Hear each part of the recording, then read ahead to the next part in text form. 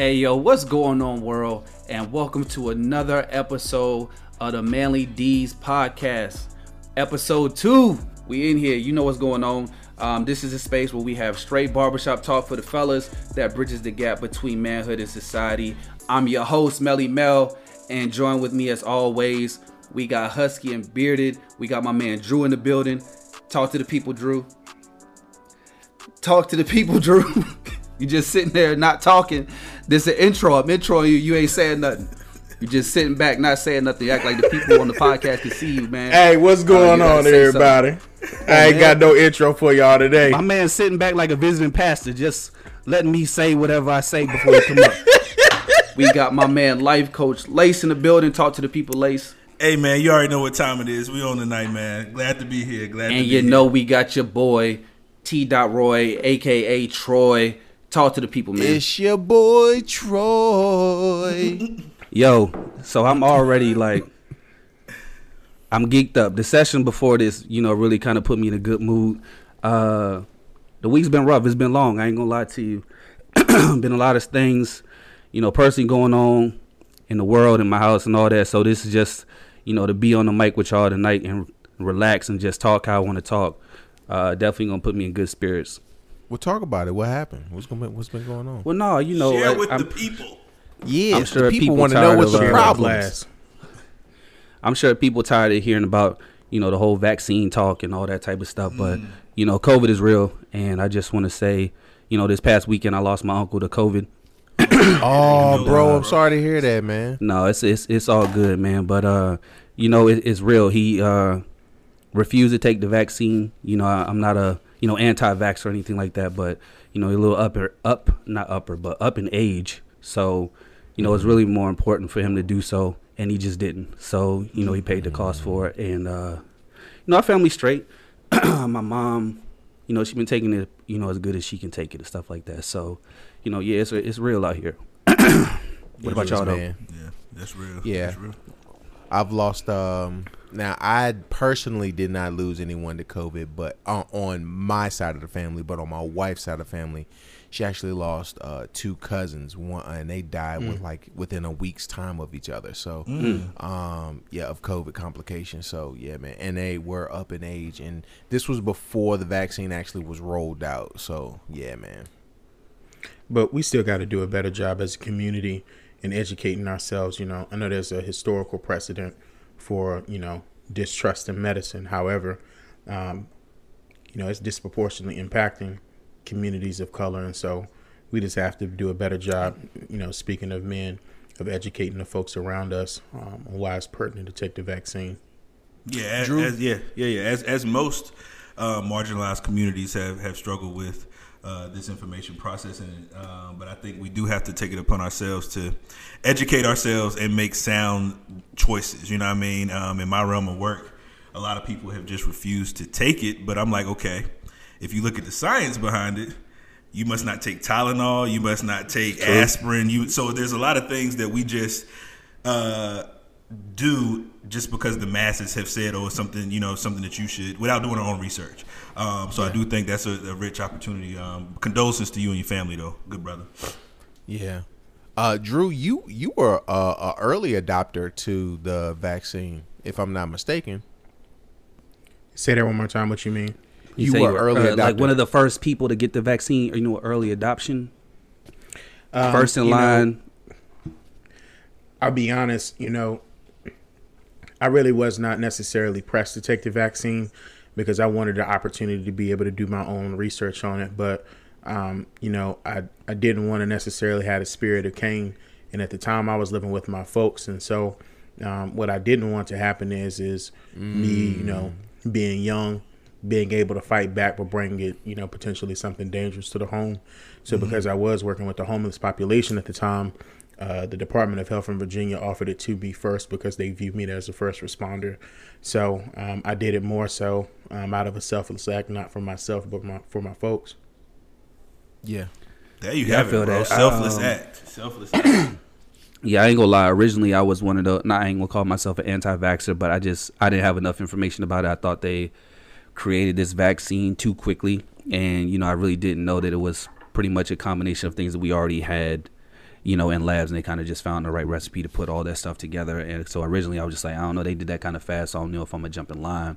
But once I figured that out, or was educated in that, and then took into account, like Drew, some of my people, some of the challenges. My dad had a battle with prostate cancer not too long ago. So just underlying health issues for other relatives made me just, want to do it, not just for me to protect them, So I actually got my booster shot on Sunday. I had already got the vaccine, and me and Sharita actually both went and got our boosters on Sunday. And we've been, trying to debate on if we're going to get the kids done now that the Pfizer is available and all that. So, I really think people should just take it more seriously. I was kind of already, I'm not going to say kind of, I was already taking it seriously before, the news about my uncle, just because I've seen other people's experience. But, even now it just makes it, more real. So, yeah, man. I keep it 100 with you. I did not take it seriously at first, bro. I was making jokes, all types of stuff. Like, I had a thread of jokes on Facebook, and then like somebody died of, and I was like, oh snap, this joint might be for real. Yeah. And then my wife got on my head. She was just like, hey, you can't be out and about around people just all willy nilly like that. Like, this thing is real. And I didn't believe her. And then I was like, all right, out of your concern, I am going to be the first one of us two to get this shot, because I want to be around people as much as I can, or not be as let me put it this way, not be as afraid to be around people by not having any form of like protection and stuff like that of a vaccine.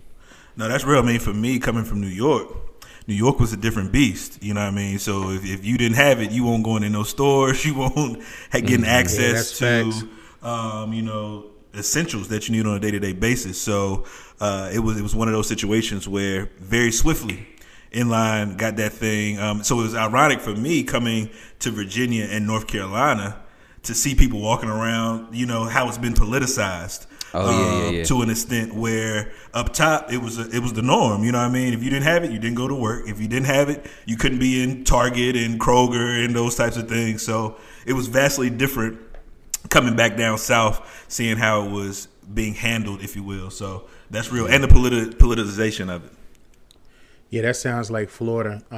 Blake, I didn't take it seriously until Blake got the variant. It was a little bit, I thought, he might end up checking out. So that's when I took it seriously. But he told me, like, while in Florida, there's never been a very, like, heavy mask presence or anything like that. Like, cats been operating as if nothing ever happened.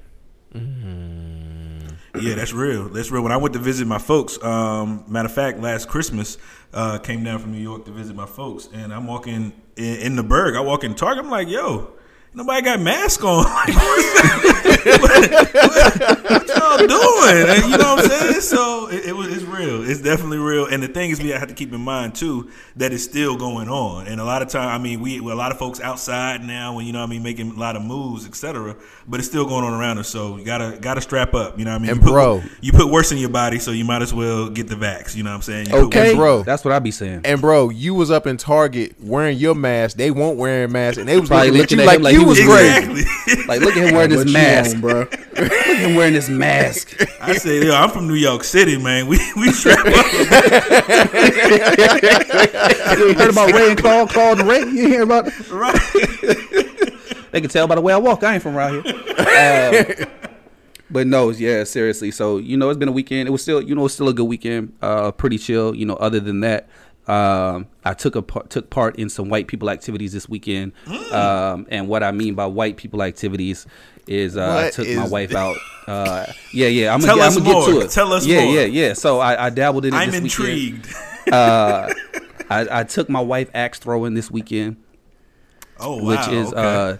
Which is definitely white people activity, and I the learned first lumberjack was black, For though. sure. Hey, Troy, come on. That now. sound kind of hoteppy. I don't know if that's real. Hey, bro, let me tell you the two things that I did not have that I feel like I needed to be there: a lighter complexion and flannel. Everyone in there, you definitely need that flannel. More, everyone in there seemed to be a lot more skilled than I, and I immediately felt uncomfortable. The gentleman was trying to show me how to throw the axe. I thought it was going to be easy. I done seen it on TV. I'm up that joint flinking my wrist, thinking I'm just going to get it to stick. My axe flying all over the place. You an athlete. Young ladies you was shuffling. like, I'm an athlete. Yo, I thought I was gonna be able to walk in that joint and do it. You know, I stuck it out, but it was definitely, you know, definitely an experience. So I don't know if I would go back to do some more axe throwing, but it was definitely an experience. Speaking of activities that the others do, I think that would fall in line with. I think that would fall in line with an escape room experience. Like, I'm not getting locked up in I definitely done an escape room. No, bro. I ain't gonna let you carry that one. Escape rooms is for everybody. I I can't see it, bro. Fire. I got 400 years of research that I can't But see it. Hey, the Negro. I'm not gonna let you get the drop on me again. I can't do it, bro. It depends on what trying type to- of escape room you choose, though. That's what makes it for you or not when you go up. Hey, in there. bro. A Negro was in the first escape room called slavery. He was trying to get to the north. Exactly. Yo. Exactly. Yo, How's we gonna get across this river? So if you don't mind me asking, Mel B, how did the outcome from the axe throwing? How did you feel about your performance? Did you rise to the top, or was it mediocre? man, it was definitely mediocre. I ain't gonna cap. I ain't gonna act like I was out there. Hey, that's honesty right there. Yeah, That's I ain't gonna act honesty. like I was the black lumberjack out that joint. It took me about a good. We only could rent for an hour, right? It took me about a good 45 minutes to even get to the point where I could get my axe to land where it was supposed to land or whatever. So, it was a technique to it, and I couldn't really get it down all the way. But no, it was all right. My wife seemed to be pleased to try to do something outside the box, you know, or whatever. That's so, what's up. you know. And that's what it is, man. I feel like in marriage is trying new things, because we do the dinner, the movie, and the dinner and the movie all the time. It's like, what else can you do? You know what I'm saying? So That's what it is. That's what Marriage activities. So no, man, let's go ahead and get into it before we burn up all our time, man. I know last week we dug I ain't gonna say very deep, but we dug a little deep into defining manhood and what that actually means, you know, and really talking about the goalposts being moved and what it's like to navigate manhood and just evolve in general. So, you know, this week I kind of want to expound on that and just get into some other areas of manhood that I also feel like are relative, kind of relate to that same subject. Starting first with, you know, really trying to dive into or define necessarily what success is for manhood. Like, what does success look like? What does a successful man have? What are some of his components? What does it take to be successful as a man? So I know that this success has a lot of different definitions and meanings for different people. So it might not be this one size fits all, you know, type of thing, because we all have different goals, different objectives and things like that. So for a long time, I think similar to defining manhood for myself, success was this vague thing. How do you determine if you're successful? Is it, you know, if I have a lot of possessions, am I successful once I attain a certain level of status? You know, is it having as many women as I can have or juggle? You know, what does that really look like? And I think, again, it's going to be different for a lot of people. But for me, I'm going to first say that I think part of what success looks like as a man is achieving whatever goals that it may be that you have for yourself personally. So, and I'll just use something tangible. For example, for me, since I struggled in high school and then kind of dwindled in my first part of college, when I went back, like in my middle 20s, success for me was being able to see that process through, like finish and get my degree, like being able to stick to one thing. So I determined that was, you know, successful for me. It was definitely a big turnaround compared to where I had been and what I had been doing. So that was like the first step, you know, and then putting down all these things that I wanted on a piece of paper and saying that by this 30 years old, I'm going to have all these things done. And when I got to 30, I did everything that I had on my list. So I was like, I got to be successful at this point, because, you know, I didn't have no more up from there. So I would say at the most basic level, I feel like we could at least start with achieving the goals that you have set for yourself. You know, growing up in Martinsville, maybe Drew. So for the listeners who don't necessarily know this, me and Drew grew up in the same city, same county. One of the goals that everyone had for themselves is to have a Honda Accord that sat on 22s and you made more than $10 an hour. If you had those three things, a Honda Accord that had 22s on it, and you made more than $10 an hour, bro, that was life. And sadly, over a course of time, I was like, but there has to be more than life. And I'm thankful that I was able to get out of my city to realize that it was more than life than just having that. Like, one thing that I didn't even realize outside of my city was that two people can be married and live together for longer than a few years. Because from around our way, your mama lived on this side of the county, and your daddy lived on the other side of the county, if they lived in the same county. So to be able to see that, for me, that was amazing, and it was awesome for me. So at one point in my life, having stability in a family, like a actual family structure, was a goal that I wanted to have and maintain, because there had been people before me that either got out of their marriage and their family, or they were in their marriage and they were just miserable, just waiting for the fourth quarter clock to just wind out and say, death, please take me, to death do us part, literally. And so that was definitely one of the ones for me, is just having stability in family. Mm-hmm. You know, we are at work right now currently defining what does success look like for the agency. And it's kind of funny, you know, Mel brought this topic up because, you know, what I asked the board and, you know, the team was, we all have different ideologies on what success looks like. So how are we going to be able to come to a consensus on what the strategic plan looks like if success looks like something different for everyone? I think success for an individual is based upon their foundation. You know, one of the things I've been doing recently is, you know, thinking about my privilege. And so success to me was doing more than what my folks did. So it wasn't necessarily about college or anything like that. It was really just to get out of the Ville. You know, if I got out of Martinsville, then I was a success, you know. And so when Blake went from Radford, then he went straight to Georgia. And then he was, you know, my folks were like, yo, come back home. He was like, nah, I'm going to New York. He was a success. You know, he was struggling, but he was a success because he was like, yo, I'm not going back to what's easy. You know, I'm not going back to the paved road. That's real. That's real. For me, it was a little different. So I know Drew just mentioned privilege. Obviously, we all have a lens of privilege in the way that, you know, we were brought up, and some things that we did that were lacking per se. But for me, I always knew I would be successful, just to know what that looked like. So utilizing the skill sets given, obviously learned from a foundational standpoint, seeing how my parents moved, etc. That was the foundation.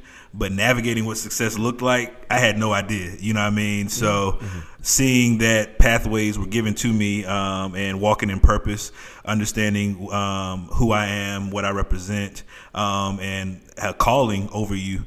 You don't necessarily know what that looks like. And I know we always give biblical references and stuff like that. Had them cats did not know what they were doing. They were learning. They were learning on the fly as they went. And ultimately, they made sound impact and critical changes around them, and impacted the folks that they connected with. So that's kind of a part of my journey. But I always try to focus on, you know, awareness, advocacy, using my agency as well as accountability or aspects of success that I strive to incorporate in my day-to-day to continue to forge forward in what success looks like.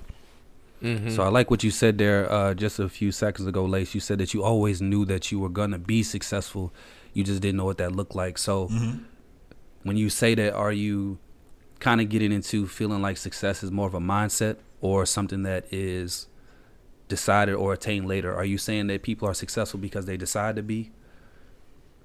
Well, I think it's a both and. I know for me, a lot of opportunities were afforded to me simply because of my character and what I represent. So utilizing those opportunities to maximize new pathways and opening up new doors, et cetera. So like I said, for me, I never thought I would be where I am simply because it was not a career path at that time. You know what I mean? So thinking in that lens, I knew I was going to go to school because my dad told me, look, you either going to school or going to the military. Take your pick. I knew and that. You weren't going to the military. You was too husky to go to the military. I'll take that. And that was before husky was in style. So, you know what I mean? You're right. You're right. So I knew that I was going to go to school, but I was actually telling someone just yesterday, even in school, I didn't necessarily have to apply myself because school was easy to me. You know what I mean? I was the type of dude that would skip class, show up for the test, get an A or a B on the test. You know what I mean? Right. So some of that is just knowing how to move and shake in this system that's been set up around us, and then utilizing that to work for us to move forward. And everybody's not afforded that, but I think it's a mentality as well as utilizing the opportunities when given to maximize that. So, hey, if I could, I'd like to piggyback off of that, because the truth of the matter is what Lace just stated is, a lot of people don't know how to navigate systems. They don't know how to navigate bureaucracy. Mm-hmm. And most of life is navigating a system. So, Mel was talking about, when he went back to school in his late 20s, I'd argue that he had learned at that juncture how to navigate it. Let me take that back. He had learned how to ascertain a system and then defeat that system or conquer that system or master it. And so it's just like, success is mastering the system. Some cats just know how to master the system of life and how to navigate it. And so once you learn one system, you know how to navigate another system. And so I think that, one of the biggest barriers of success is problem solving. You throw somebody a problem, they just don't know what to do.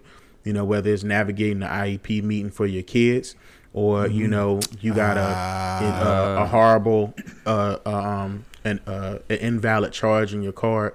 Some people just don't know how to navigate that, and that's what keeps them from being successful. That's real, bro. That's real. I seen somebody at the pharmacy not how to order their meds. Like, how to order their meds? They didn't know how to order their meds. Like, they walked up to the pharmacy and was like, my mom called it in. I don't know what to do. So what do you need from me? And it was mind-boggling, bro. I've been getting, this is kind of talking negatively about my health.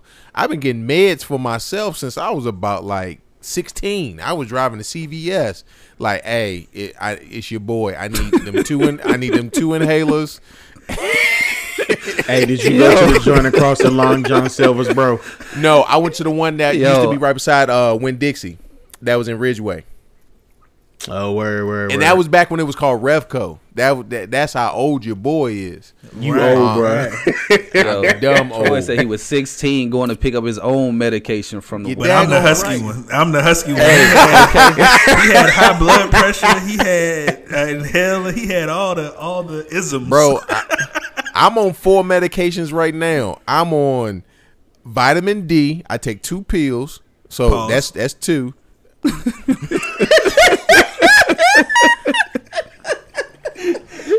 Hey, Troy, the only person I know in their 30s that got a Monday to Friday pill pack. D, the deficiency that a majority of black people have because of our melanin.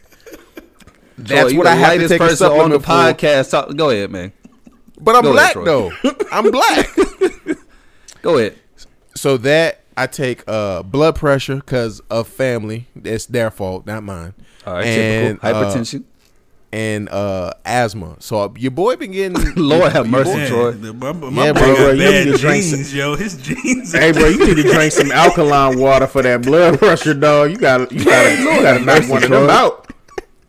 So okay, hey, yo, and let's talk about this. And this actually brings up a good point. What talks about a successful man, brother. I'm not sure about y'all, but have y'all noticed how many black men have been dying in their like 50s? Mm-hmm. Oh, yeah, just of recently. Yes. And my homeboy who works out as if he's about to train for the Olympics, which he's not at all. I'm like, bro, you got all the muscles. You won. There's no need for you to go to the gym anymore. But he's like, hey man, I'm doing this because I want to be able to play with my kids and be able to see them off to college and be able to play with my grandkids when they get old. And I was like, bro, when you put it like that, it's necessary. So one of the things that we haven't really talked about in the past has been that a man has to be a part of a successful man is to maintain their health. And I don't think physical and mental. I was just about to say that. I don't believe it's just physical. Physical is one part because, you know, hypertension is a big thing amongst black men and things of that nature. But also prostate cancer. Yeah, I do not look forward to that check that I get when I'm 50 years old. You know what I'm saying? I just got checked, and I was violated. Most violated I've ever been in my entire life. I'm gonna let you. But it's a welcome violation when you are getting checked in that way. So you gotta do what you gotta do, bro. So did they go like which knuckle? How far of the Troy, knuckle did? So look, first of all. I can see Mel. I can see the way Mel B look back at it right now. Like, did you look? So Mel, did you look back when he did that? Did you give him the look back, bro? Chill, yo. Mel, did you give him the look back when he did it? Did you tip him? I didn't look. So here's the thing, bro.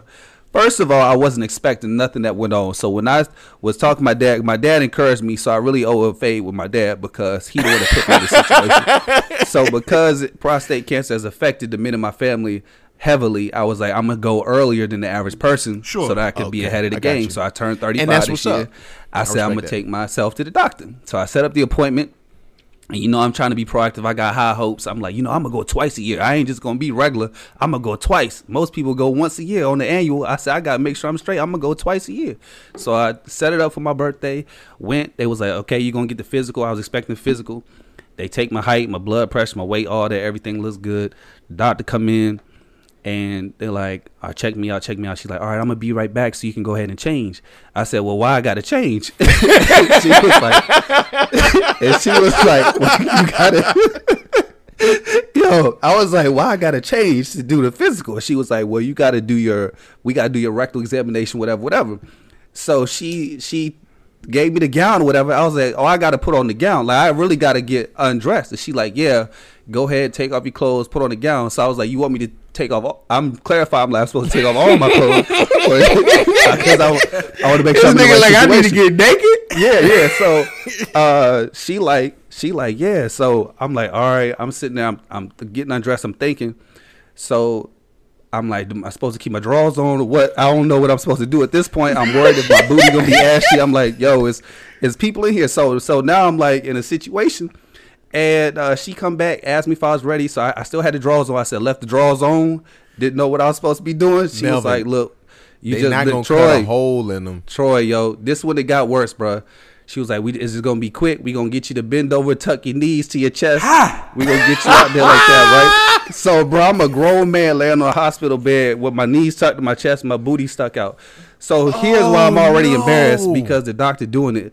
She called her assistant in the room to watch the procedure. So now I got two people in here watching me get, violated. Now I'm uncomfortable and embarrassed by the whole joint. So she's like, we just go make it quick. It's well worth it, bro. It's well worth it in the end because if it could have turned out a totally different way. So it's something that we have to go through to make sure we good. Because I took mine with pride, bro. I was in that thing laid up like, let's get it. Let's go. So I get it, bro. But I took mine with pride. So 2 out of 4 have been violated already. That's I quickly realized I'm only gonna go once a year. If that's the procedure, I cut back to. I lowered my ambitions. I went from twice a year to once a year. I said I'm only gonna do once a year if this is the process. Hey, I'm just gonna die a real nigga. So just remember me fondly, bro. That's crazy. Hey, you got to go in there, bro. Go ahead and do it, bro. We can't be talking about being successful men and you ain't gonna take care of your health, bro. So we talked about the physical health, but also the mental health is important too, man. Because one thing, and honestly, I've come to the point. I've went to counseling before, and I'm coming to the point now. I think I need to go back again just to be able to just to iron out some of these wrinkles that I have. It's just attacking of my thoughts and my mind. And I need to be able to dump it off on somebody else so they can take care of it because I don't want to take care of it anymore. That's facts, Troy. But I honestly believe that has been something that's been overlooked. And I believe also, too, that part of our mental health is not just professional, but I think it's also done in community. And what we have right here is some things that a lot of men don't have. They don't have the community to be able to, like, safe places and vulnerability with a brother that they respect and that they know, and be able to just be like, hey man, this is how I feel, and just spill and just spill it all out on the table. So yeah, I think that's one of the attributes of a successful man that needs to be put out there, that hasn't been actually considered over a bunch of years. And it's interesting that you say that, because and I'm gonna let Lace get into it because it looked like he has something he want to say. But I just Life that Coach kind of Lace moves into my next point about identifying what does it take for a man to even have a shot at being successful. You know, like, what does a man need in order to be successful? So we can touch back on that. I'm gonna let Lace go ahead and say what he was about to say. No, I was just going to commend Troy on, addressing his mental health, and hopefully everybody listening and within our call will do so. I'm an advocate myself for therapy, especially within the Black community. I know we have a certain stigma, and a lot of men do suffer in silence on a regular basis, but I am an advocate for mental health therapy, talking to somebody, because we all carry a burden, and how we address that and find pathways to talk about it in a sound way that's not dysfunctional and it destroys us, because we can have a lot of vices, whether it's drinking, smoking, whatever the case may be, but those aren't pathways that necessarily address the issue. And having a sound pathway to engage from a mental health standpoint is critical at this stage in our lives and in our society. So commend you, bro, for doing that. Let me ask you this question, Lace. For those who are listening, Lace is a PK, aka he's a pastor's kid. Yep. He leads multiple quartets, and he wears suits with 9 buttons. And he be stringing that bass too, though. He be stringing that bass. I don't know if y'all know that, but he be up in that pulpit, flicking them strings, boy. So, with you being a big advocate, and and I can safely say that for those people who are listening, my 3 brothers on here, we are active. We're active men who are pursuing our faith, and however, there's a conflict within, not only in the Black community, but also in the Christian community, with the concept of counseling. So I'm curious, Lace, how do you reconcile the two, and and bringing them two together? Because the traditional Black church goer would say, hey man, I'll take my burdens to the Lord and he'll take care of it for me. So how do you reconcile that? Well, the book that I read, it says faith without works is dead. So, with anything, it is actionable. So I could say I want $1 million, unless I'm doing something to actively obtain that, then it's likely just not going to fall in my lap. So same thing with mental health, and anything, you want to build capacity, you want to build a muscle around it. So there is a stigma within certain communities around that, i.e., the church community, et cetera. But I always tell folks, at the end of the day, you have to do what works for you. And a part of that goes into the awareness piece, knowing yourself, having sound knowledge of what you're struggling with, what you're dealing with. Everything cannot be answered with prayer or going to a clergyman or woman to have those conversations. So I think that someone who is licensed to do and have these conversations that is sound in a theoretical framework can align with the things that we have learned and grew up on in the church/Christian community, et cetera. So I think a lot of that boils down to self-awareness and putting some action behind how you are feeling and navigating that. I definitely feel that, Lace, and I'm glad you said that, because that was going to be one of the rebuttals that I had when you were suggesting that people talk to someone. I was going to recommend a professional, a legitimate professional, not somebody from around the way or somebody on whatever. And just for the record, Facebook, Twitter, and Instagram is not that ain't it's not an outlet. Absolutely not.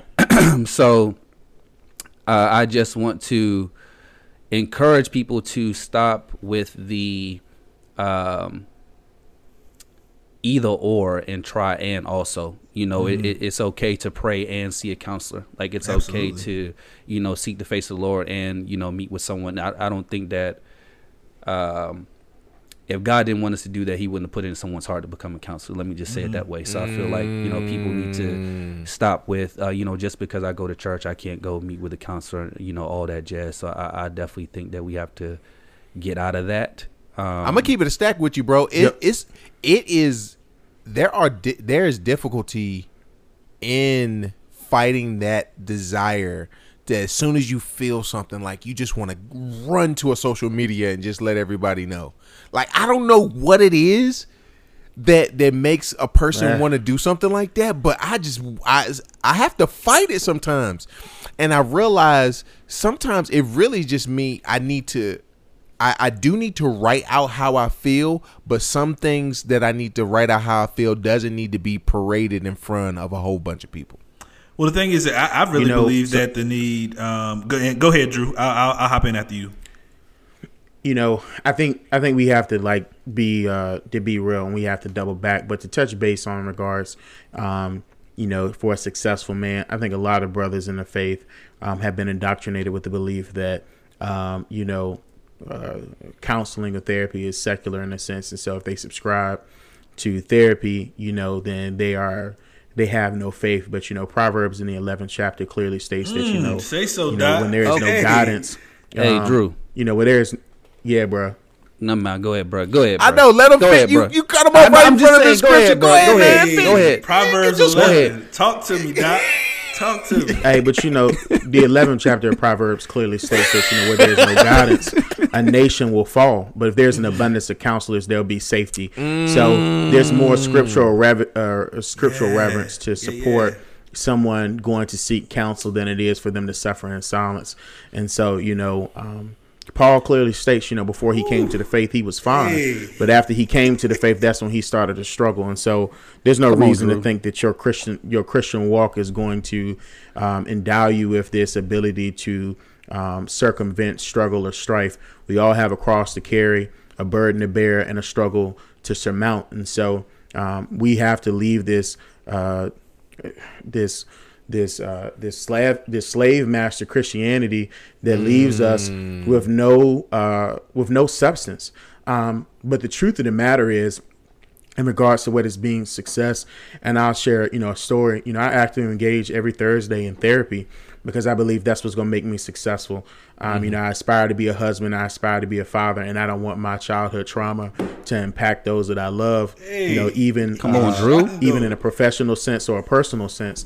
And so, based off of my job, they were like, how, basically the conversation was about, how do we get people in a place to go see their counselors? And I was like, well, in a real sense, maybe we should be honest about our own personal struggles.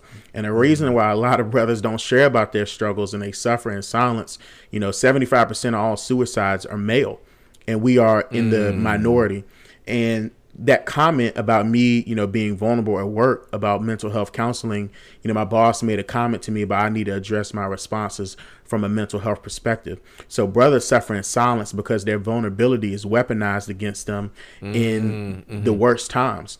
And so, for us to be a success as a man, we have to have safe spaces like this for brothers to be able to hear the real, for brothers to be able to have an opportunity to speak truth to power about their struggles. I even got a friend who had his childhood robbed from him as a woman. And when he and his girl got into an argument, she used that against him. So where are we ever going to be safe? There's no safe space for a black man in America. That's it, bro. That's it. Come you on, hit the Drew. nail on the head. I hate to shine such a comedic light on that word that you just gave us, but real talk, what's your Cash App so I can sow a seed into your ministry? You know what? You know what? You can say that, Mel. You know why? Because Drew always do that to us. Whenever we say something, he's like, "Hey, man, when you gonna start your church so I can start attending your church?" My boy quoting scripture and speaking in parables on the microphone. Said, you got it about Proverbs, the 11th book. That's what that man said, the 11th book. But no, real talk, to piggyback on what Drew stated, the book also states, and I don't know the chapter and I don't know the book, because mine got a in little the red dust on words. it. Check the red words. It's in the got a red little words. dust on it. Got a little dust on it. But it says seek wise counsel. So if I'm seeking wise counsel, that means for me to go above and beyond what I may already know. So you gotta be able to articulate and understand what the word is saying when you say seek wise counsel. That ain't me going to my pops or whomever. That's seeking someone who is trained, who has developed, who can handle this type of work. So yeah.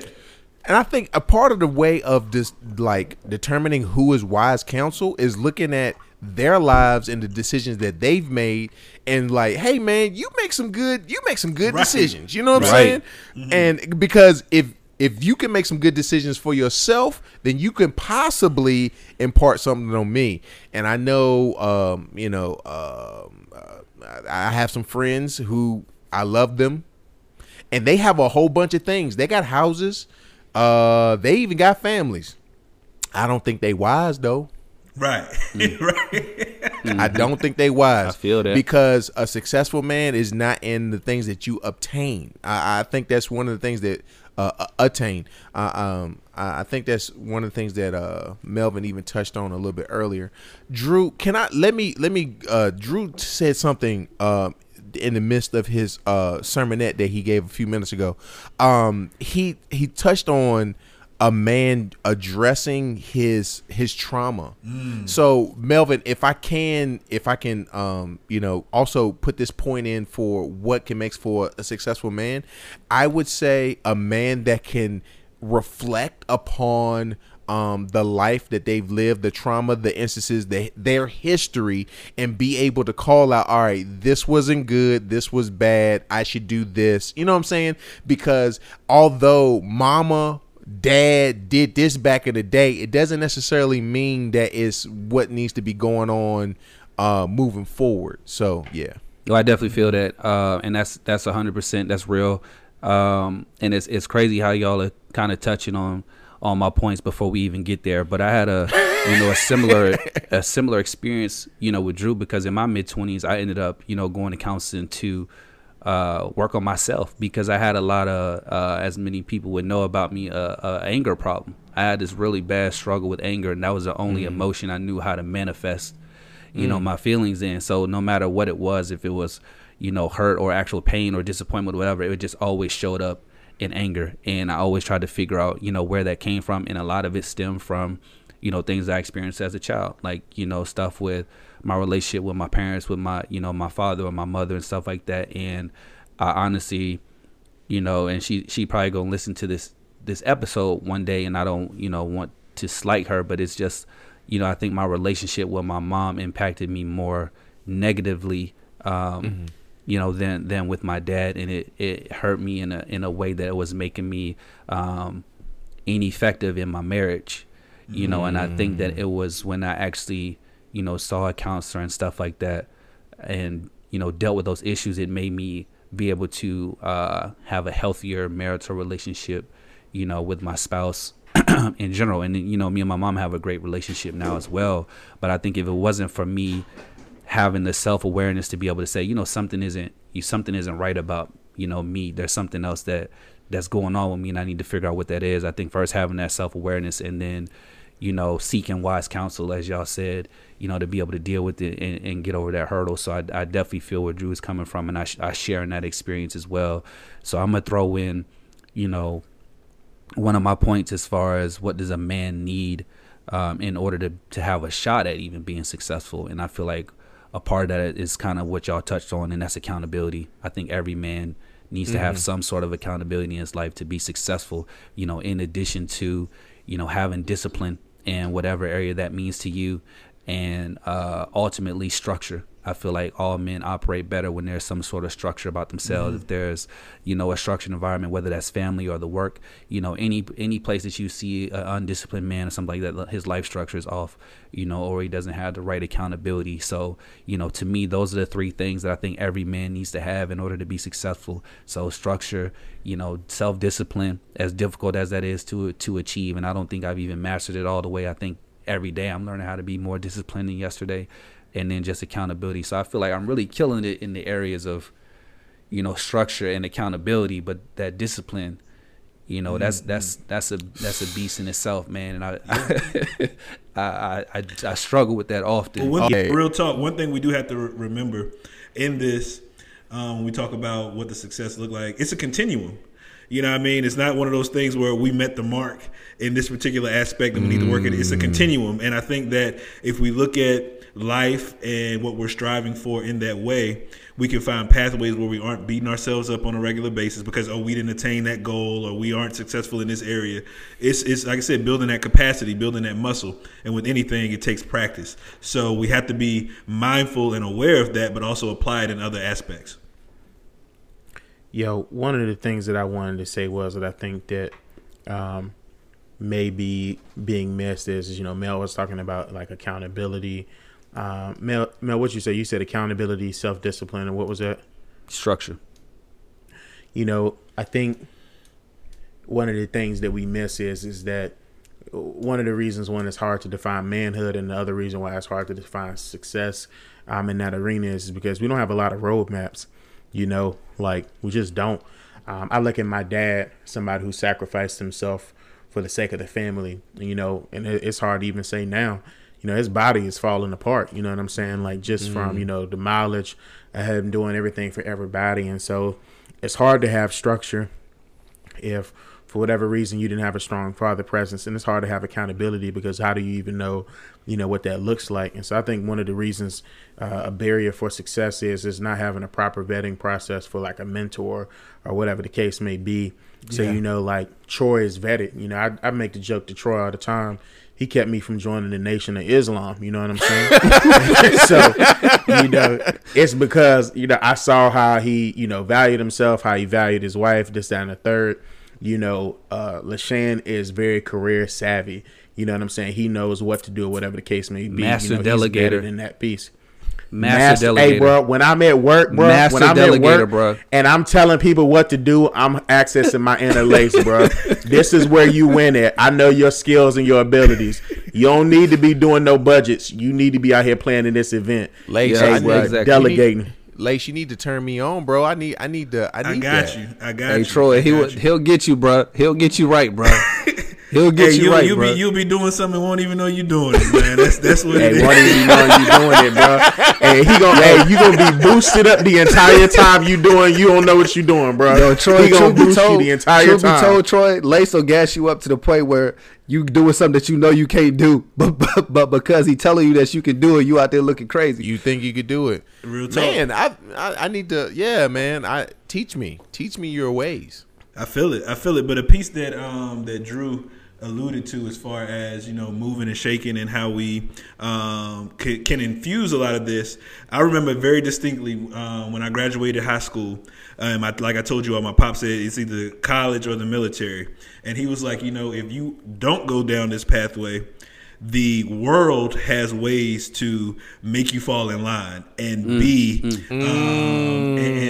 disciplined and be these things. And we see that when we see the population that is locked up, individuals that go in and they come out very institutionalized, etc. And that's why, to Drew's point, I always have respected individuals in the Muslim community, in the Nation community, because they operate on nothing but discipline. And that's something that across the board, although we don't align from a theological standpoint, their discipline is always there. They're always following a path that has been laid out for them, as Drew also mentioned, a roadmap. And that's something that we have to create for ourselves to follow that path if we're looking for discipline to be an aspect of success and what we're striving for. Most definitely, brother. So I think number one, this is interesting, and I had another segment that I wanted to get into tonight, but I feel like this conversation is getting deeper, so I actually want to stay on this and not necessarily move into that other topic, because there's been some things said tonight that I think, we can dive deeper into, and one of those things hits closely to home to me, because Drew was talking about how, his dad sacrificed certain things, or Lace talked about how his dad made certain sacrifices to align them in terms of success and stuff like that, but how, or have y'all experienced, and I'll tell y'all my experience to see if y'all experience the same way. How do you deal with daddy's vision of success for you if it's not necessarily your vision of success for yourself. And I say that because I think for the men who do have fathers, and it's not a slight to anybody who doesn't, just saying for the men who do have fathers, and then me being a father, I think all dads have this vision of what they want their sons to be like or how they want them to be. And usually that vision is kind of just a mini version of themselves. And a lot of the time when I was younger, I felt like my dad was grooming me for his version of success, which was opposite of what I necessarily wanted to do. So it kind of changed how I acted. So, I left home when I was 17. I turned 18 in college. So I left home at 17 and went to college. And, because of my childhood and the way I grew up, I didn't really know how to handle that much autonomy. I didn't know how to handle that much freedom. So I didn't really do my part to go to class or do any of the stuff that was, people were supposed to be doing. Everybody else was going to class, or I would go, but I wasn't paying attention, or I'd be, in a lunch hall or whatever. Like I was always doing the extracurricular activities, but I wasn't doing none of the school. Right. So after first semester, they was like, yo, we're going to put you on this academic probation. If you don't get your act together in the second semester, you know the rest of the story. So second semester came, and I was like, I'm going to get on. I'm going to try to do, better or whatever. And then halfway through the semester, I started to feel more and more like, yo, I don't know what I want to do with life, but I don't know if this is it. Like, I don't know if college is it, so I stopped taking it as seriously. And, it's easy to do when you ain't the one paying for it. I won't pay for it. So I wasn't, like taking advantage of the opportunity. And by the time the semester ended, I was like, I ain't show up to none of my exams. I ain't do none of the stuff I was supposed to do. So I basically ended up getting like 16. I had 16 credit hours second semester. I got all Fs in the second semester. And the school was basically just like, be on your way. You know what I'm saying? Obviously, you don't take this seriously. We just going to let you exit that way or whatever. And at first, I really won't think about it. It's like, all right, whatever. I ain't want to do that anyway, so it don't bother me. But I didn't think about what the repercussion was when I was going to get home, when your parents going out of their way to sacrifice and drop that bread for you to go to school, and then you don't do what you're supposed to do. So when we got back to the house, I tried to hide it for as long as I could hide it, because parents ain't really have access to grades, back then. They had to wait for that letter in the mail. So when that, when that letter came, and my pop saw all them Fs, and he, felt how he should feel, rightfully so, as a parent, felt how he should feel, I kind of was still like nonchalant about it. Like, so what? Like, that's your vision. That's not my vision. And so he asking me what my vision is. And I'm like, yo, I'm 18. I don't know yet, but I don't think it's college. So he basically gave me the ultimatum that I feel like every black father gives their kid. You either go to the military, or you go to school or whatever. So, I chose neither two. I said, well, if that's how it's going to be, I'm going to just get out. I have nowhere to go. I have no plan. I have no money or nothing like that. But I was like, I ain't going to no military. I don't want nobody telling me what to do. I don't even know if I'm built for that lifestyle. And I definitely know I can't go back to college. So I packed up what I had. And my dad made it very clear. He was like, take everything that you bought on your own and leave everything that I bought here. So I had a couple pair of J's, some clothes in the trash bag, and I trucked my way, and ironically took myself back to Lynchburg, Virginia. For whatever reason, I didn't know, enough people there. But I survived it, obviously, because I'm here talking about it. But it's just like, at what point do you determine success for yourself, or when do you realize that maybe I'm just living up to someone else's version of success? That's because real. That's real. I realized, and ironically, I turned into all the stuff that my dad wanted me to be anyway. So it was almost like I should have just did it his way to start. Right. Real talk. But I think one thing that we have to realize is that everybody's pathway is not straight and narrow. You know what I mean? Some of us take a curvy road to get there. I can speak for myself. My dad never really stated, I want you to go into ministry or anything like that. I mean, I would always hear people say, oh, you got a calling on your life. You go be preaching. You go be doing this and doing that. And y'all who know me intimately know that is not anything that I ever desire. I know how to do church. You know what I mean? I've seen it. I know how to do church, etc. But for me, I had to come to the realization that what I'm doing is ministry. It's just not the traditional route that most people see, you know, inside of an edifice. So I think that it's marketplace ministry. Exactly. You know what I mean? So at the end of the day, it's definitely ministry, but I found myself being able to touch more lives and to have more impact in the streets, you know what I mean, in the world. Because I mean, a lot of my good friends were hustlers. You know what I mean? I learned a lot of life lessons from hustlers and how they got down, how they move and shake, and how they were able to connect with people, have conversations with individuals who, you know what I mean, you would never really see them in the mix like that. So when I go into a boardroom at this point, that's truly what it is. You got to have a certain sense of hustle about you, a certain sense of acumen where you can talk the talk, but also walk it. So I think for me, my pops never put pressure on me in that way, but it was like, you know, this is a formula and how you can attain that. But it wasn't I was never put in a box, and I'm grateful to my folks for that. They let me wild out. They let me make mistakes. They let me, you know what I mean, do things that in a traditional sense people would frown upon, but that's what I needed to do to learn and to navigate that aspect. So both of you got the either school or military call. Do y'all think that's a fair option to give to a child? I don't know if it is. But to me, it sounds like it might be good. You know, so you got to do something with your life. Sure. So. Is it? I think the word choice fair is subjective, because if you ask, like, my dad is 65 and my mom is 61. For them, what else are you gonna do other than go to war for Uncle Sam or go to college? Because that's all they knew. That's all they knew. Yeah. That's why we don't have any black artists. You know, like no more Basquiat's, anything like that. Because either you gonna punch your clock or you gonna go to the military. So, because I got the same thing, and I already knew what it was. I wasn't built for the military, so I found myself at Lynchburg College and kept on moving.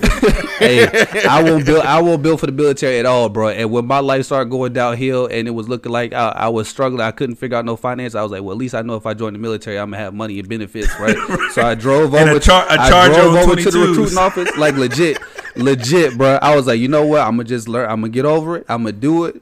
I drove over to the little office, bro. I ain't even gonna lie to you. Couldn't even get out the car. My hands started sweating as soon as I got in the parking lot. I said, God don't want this for me. He don't want this for me. My hands sweating already. Yeah, he don't want it for me. So I just go ahead and drove off. I never looked back. After that, I was like, if I'm already here, this has got to be the lowest is low for me. If I'm coming over here knowing how I feel about it. So I was like, after that, bro, I'm just making a change. And you know, I did that. But you know, that was definitely. That was definitely a hit piece for me. But that goes back to the awareness piece. Some of us have to learn from failure to be aware of, okay, this is not what I want for myself. This is not the pathway I see. And you course corrected and created a different pathway for you. So again, I mean, same aspect for me. I mean, could I have gone to the military and been successful? I mean, absolutely. I mean, I grew up in a military household. So for me, it was never the physical piece. It was also always the mental development and navigating that. So I think to answer your question, Troy, I don't think that it's a fair assessment, but I do think for what individuals that grew up in that particular time frame knew, that's really what it was.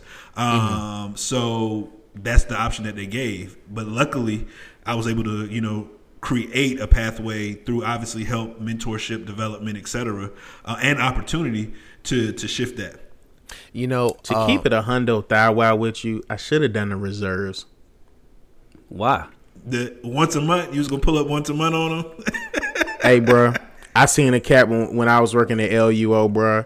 He got a BA, an MS, and his doctorate for the free ski, bro. And all he did was go every month, do a little push-ups, and kept on moving. Bro. No, that's how they get you. I know some people who was in the reserve supposed to be doing that 1 weekend deal and was over in Iraq for 18 months, bro. I'm like, that 1 weekend turned into war real quick. So I was like, no, bro. Yeah, my uncle got shipped off. My uncle, who is in the reserves, he got shipped off to Siberia, one of them places out in the middle of nowhere. And I wanted to say this too about the whole option piece, and kind of backtracking a little bit, and I'll bring you up to speed. One of the things that they say about discipline in the households, like the reason why a lot of our parents may have went the discipline of physical discipline back in the day, or just yelling at us, and they didn't actually like pull us aside. Hey, do you know what you did wrong? Like they didn't take that time because they didn't really have time. They were coming home from work, they were tired, and they were just like, "Hey, you need to get your, you know what I'm saying?" They just yelled at us, they beat us to discipline us. They didn't actually get a chance to train us and all that type of stuff. And I'm curious as to, and it's mainly because they worked all the time.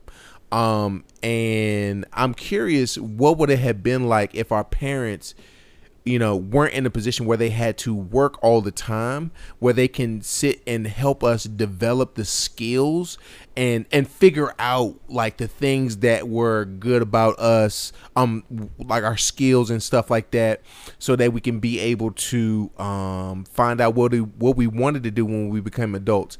And I knew it was really easy for like people in the church to say, hey, you're gonna easily be a pastor, or you can develop your skills in the church house. Well, ain't that funny? You can develop your skills in the church house. Your speaking, your ability to speak, your ability to play an instrument, to read text out loud and stuff like that. But no one actually like I don't know about y'all, but my parents weren't able to like sit down and talk to me and be like, hey, let's talk about careers and what potentially like you could do. Because to be quite honest with you, I don't even think they wanted to talk about work because they didn't like it. Right. They was coming home. They was coming home from working. I'm not sure about y'all's parents, but my parents worked. My mom and my grandma, they worked in the factories. Mm-hmm. And so, you know what I'm saying, all I do is, I sew pillows, I put this in a box and stuff like, it's like, yeah. Yeah, that's real. That's real. For me, my people's worked all the time. I mean, my dad has been a pastor my whole life. He's always had a job working, for the U.S. Postal Service, etc. My mom always worked in the hospital system. So I saw the grind, I saw the hustle, but I also saw the fruits of that labor. And I saw that, okay, they really affecting people in a positive way. So yeah. I always knew that I would be in some kind of realm like that. But I mean, to this day, my folks couldn't even tell you what I do on a day-to-day basis. Not because they don't know, but because of the aspect of the work. It's just very foreign to them. So being able to explain that in a way like, okay, yeah, this is what they know that, I'm a vice president or whatever the case may be. But as far as what's in my portfolio, what I do on a day-to-day basis, they couldn't tell you. But they know that the title sounds like success, and they know that I'm handling my handle in that way. So they know you're doing something, right? Right. I mean, they know I'm not doing something to end up in jail. Something crazy. So, you ain't out here sucking it for money. Right. From their aspect, that is success. You know what I mean? So I think you also have to look at the mindset and how we were raised and why we were raised that particular way. Because having a roof over your head, having food on the table, clothes on your back, that was an aspect of success for them. Mm-hmm. Slavery. Hey, bingo. So basically, we pretty much agreed in so many different ways that structure, discipline, and accountability is pretty much the three keys, because everything that we talked about tonight can kind of fall under one of those, umbrellas. And I'll say for me, and then we can look to close it out because we running low on time. But success for me has started to manifest itself a lot more now than it had when I was younger. And I say that I'm more proud of what I'm doing now than what I was doing previously. And I know, like, my dad and everyone was happy before about, my dad would have been happy as long as I went to school. That's all he ever talked about. Go to school, get your education, whatever. So when I did all that, he started to be more proud, more happy about me, seeing me as successful. But for me, success for me has always been being able to elevate and get to where I want to get to without having to change. I've stayed myself. I've stayed true to myself every step of the way. I haven't code switched. I haven't tried to be somebody different just to be able to take that next step. I didn't want to have nothing in this world if it meant that I couldn't be myself. And I think what I'm most proud about is the fact that I've been able to do what I'm doing or make it as far as I've made it in my career, you know, in my life, you know, with sleeves and with used to be dreads and with all these things that people used to say, like, oh, you can't have that to get a job, or you can't, you know, do that and look this way, or, you know, you might want to turn your personality down a little bit if you want to, you know, whatever. And I kept all that thing, you know, I kept all those things about me, and I still did it anyway. So I still did it my way, you know. So I settled a long time ago that it might take me a little bit longer to get to where I'm going because of how I want to get there, but I'm gonna get there. So that's what it is. You know, that's mindset, what it is, bro. That's what it is, and that's success. That is truly success. I told president of the institution that I work at just today, I was like, you know what? A wise man once told me, I don't dance unless I like the music, and I don't scratch unless I itch. That's what it is, you know what I mean? Being who you are, being true to yourself, standing on something, and that's why I say awareness is a major key to that, because you got to know what you stand for, you know what I mean? And if you don't, then you'll find your ways, you know, navigating the ebbs and flows of life and feeling like you haven't accomplished anything. So that's truly a part of it, you know what I mean, and how you can apply it to your day to day.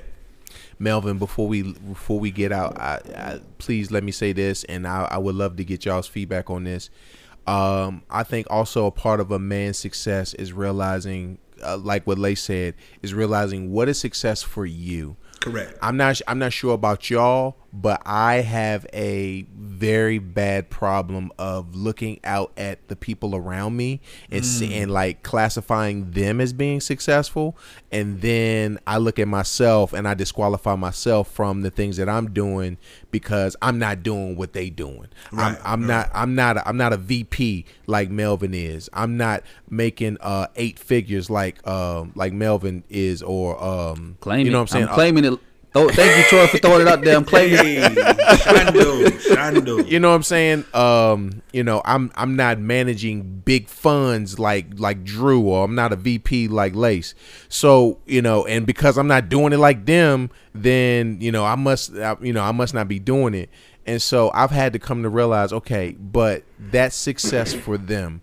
What does it look like success for myself? Because if I keep aiming for their success, then I'll never be the void in my life will never be fulfilled.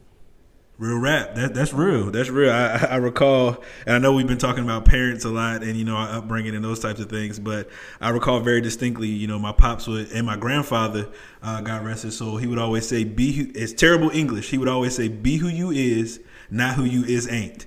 Terrible English. But if you apply that, real talk, you got to look at it from your mirror, man, from your mirror, and say, this is what it looks like for me. This is what I'm aiming and striving for. And that's why a lot of people, when I tell them, like, I ain't on social media like that, you know what I'm saying? They'd be like, well, why ain't you on social media?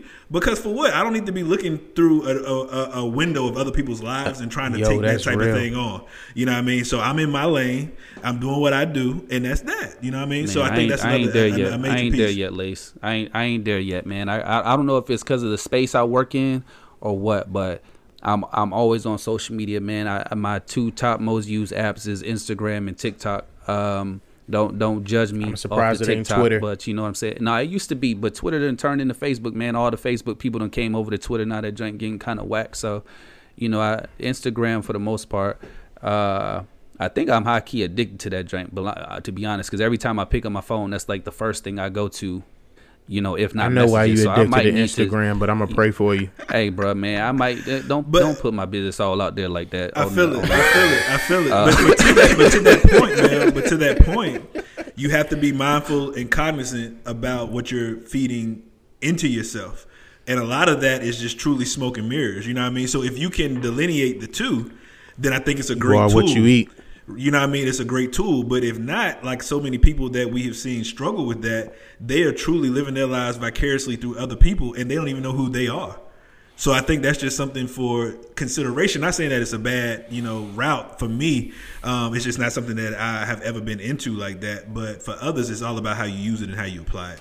I definitely felt that. Man, and I knew I had a clinical diagnosis. Go ahead, Mel. I was just gonna say I feel Lace, and I was just gonna say I knew I had a problem when I started to type out arguments in shade room comments. when I started adding comments to Shade Room posts, I was Melvin, like, you know what, I'm too old for this. Like I Melvin, have no business you should not be arguing in Shade No, I don't Room, argue. I don't argue. What I'm saying is I started to type it and then I realized what I was doing. I'm like, am I really putting a comment in the Shade Room right now? So I was like, you know what? I got a problem, so I've been trying to dial it back. But Drew, man, go ahead and bless us with a word, man, so I can close this out of here, man. Nah, man. All I'm gonna say is that I'm with Lace, bro. You know, their clinical diagnosis is for mental health conditions based off the invention of social media. And what cats don't realize, people say all the time, "Why is social media free?" That's because we the product. Mm-hmm. Correct. You know, there you have it. You know, and they're using us to be able to frame, you know, what we see. So, man, you know, to encapsulate everything, you know, this is my final word for everybody. Cat I used to teach with, he told me success for him was to be able to walk his daughter to school every day. Change mine. He ain't say cars, he ain't say women, he ain't say jewelry. I want to be able to walk my daughter to school every day, tell her I love her, tell her she can do anything, and then walk her back to the crib. So success for you is what it is for you, not anybody else. That's it, man. That's real rap. I felt that 100%.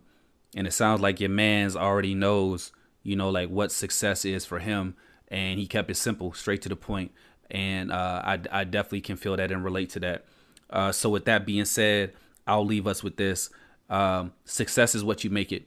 The world will tell you that success is one way. The people that's closest to you will tell you it's another. But ultimately, you have to decide for yourself what that is. You know, and you may not have all the answers right now, but eventually you'll get to it. And once you figure out what that thing is, you know, I would just, you know, challenge and encourage each of you to, you know, attack it with reckless abandon, stick to that discipline that we talked about. And, you know, as the great Nipsey Hussle once said, life is a marathon and not a sprint. So if it does take you a little bit longer to get to, you know, determining what success looks like for you, that's all right. Whatever it takes, just keep moving in that direction. So this was great, man. I really enjoyed this, you know, this episode. I really enjoyed this conversation. We didn't really get to touch on everything that I wanted to touch on tonight, which is fine, because I really felt like we kind of dug deep into the subject, and there was a lot of good, you know, information for other people, but it also allowed us to kind of dig deep about ourselves. So, you know, going into next week, I really like to get into some of the other things that we didn't get to talk about tonight. And I'm really excited to hear what y'all have to say and really hear your feedback, especially Drew, because I know that he's going to have a lot to say. And next week, we're going to be getting into celebration and toleration of men. Are men appreciated, or are we just tolerated? You know, are we celebrated for the good things that we do or bad things that we, you know, may avoid, or are we just tolerated? And I really would be interested in hearing what y'all have to say about that. So tune in next week. We're going to be getting these episodes out weekly, as we said. So like, subscribe, follow, get at us on Instagram at Manly D's Podcast. And until next time, we out.